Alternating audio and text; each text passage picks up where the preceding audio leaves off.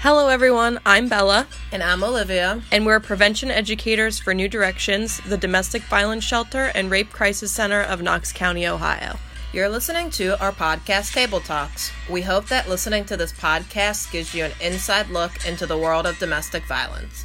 Throughout this series, you will hear from individuals from all walks of life, from preventionists and advocates to survivors themselves and many other allies. Thank you for joining us and enjoy the podcast.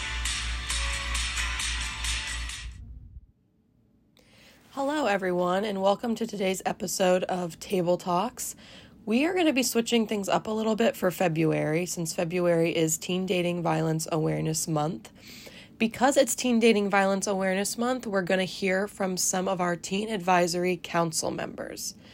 The Teen Advisory Council, or TAC for short, is a youth-led prevention team, and TAC members are passionate, informed high school students who are focused on preventing unhealthy behaviors among Knox County youth before they begin, while serving as ambassadors of healthy lifestyles in their schools and communities.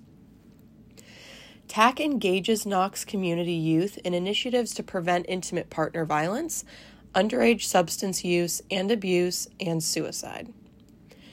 TAC encourages young men and women to stand up for themselves while making wholesome choices and maintaining healthy relationships among their peers.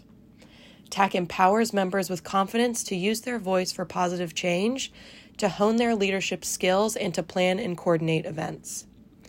Each week, we will hear from TAC students answering 3 very important questions. 1, why did they get involved in TAC? 2, how they recommend raising awareness for teen dating violence. And 3, do you feel as a community we are stronger together in ending teen dating violence? Our guest today on Tuesday TAC Chats is Ella. Could you share with those listening how you got involved in TAC, how you would recommend raising awareness for teen dating violence, and as a community, do you feel that we are stronger together in ending teen dating violence? Hi, my name's Ella Ackert. I'm an 11th grader at Mount Vernon High School. I got involved in TAC because I wanted to make a difference in my community and raise awareness for some of the issues in the community and just to make it a better place in general.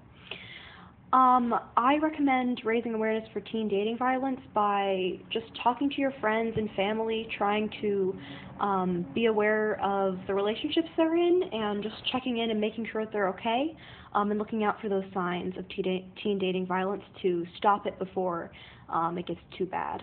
I feel as a community that we are stronger together in ending teen dating violence. I think it's a community effort, and I think it's something that will benefit the whole community, as setting up these healthy habits early will help lead to better relationships in the future. I just want to take this opportunity to thank you for working to make a difference in your community and helping to raise awareness for teen dating violence by urging the community to step in and notice red flags in relationships. And once again, thank you to all of our listeners for tuning in today, and we will be back next Tuesday.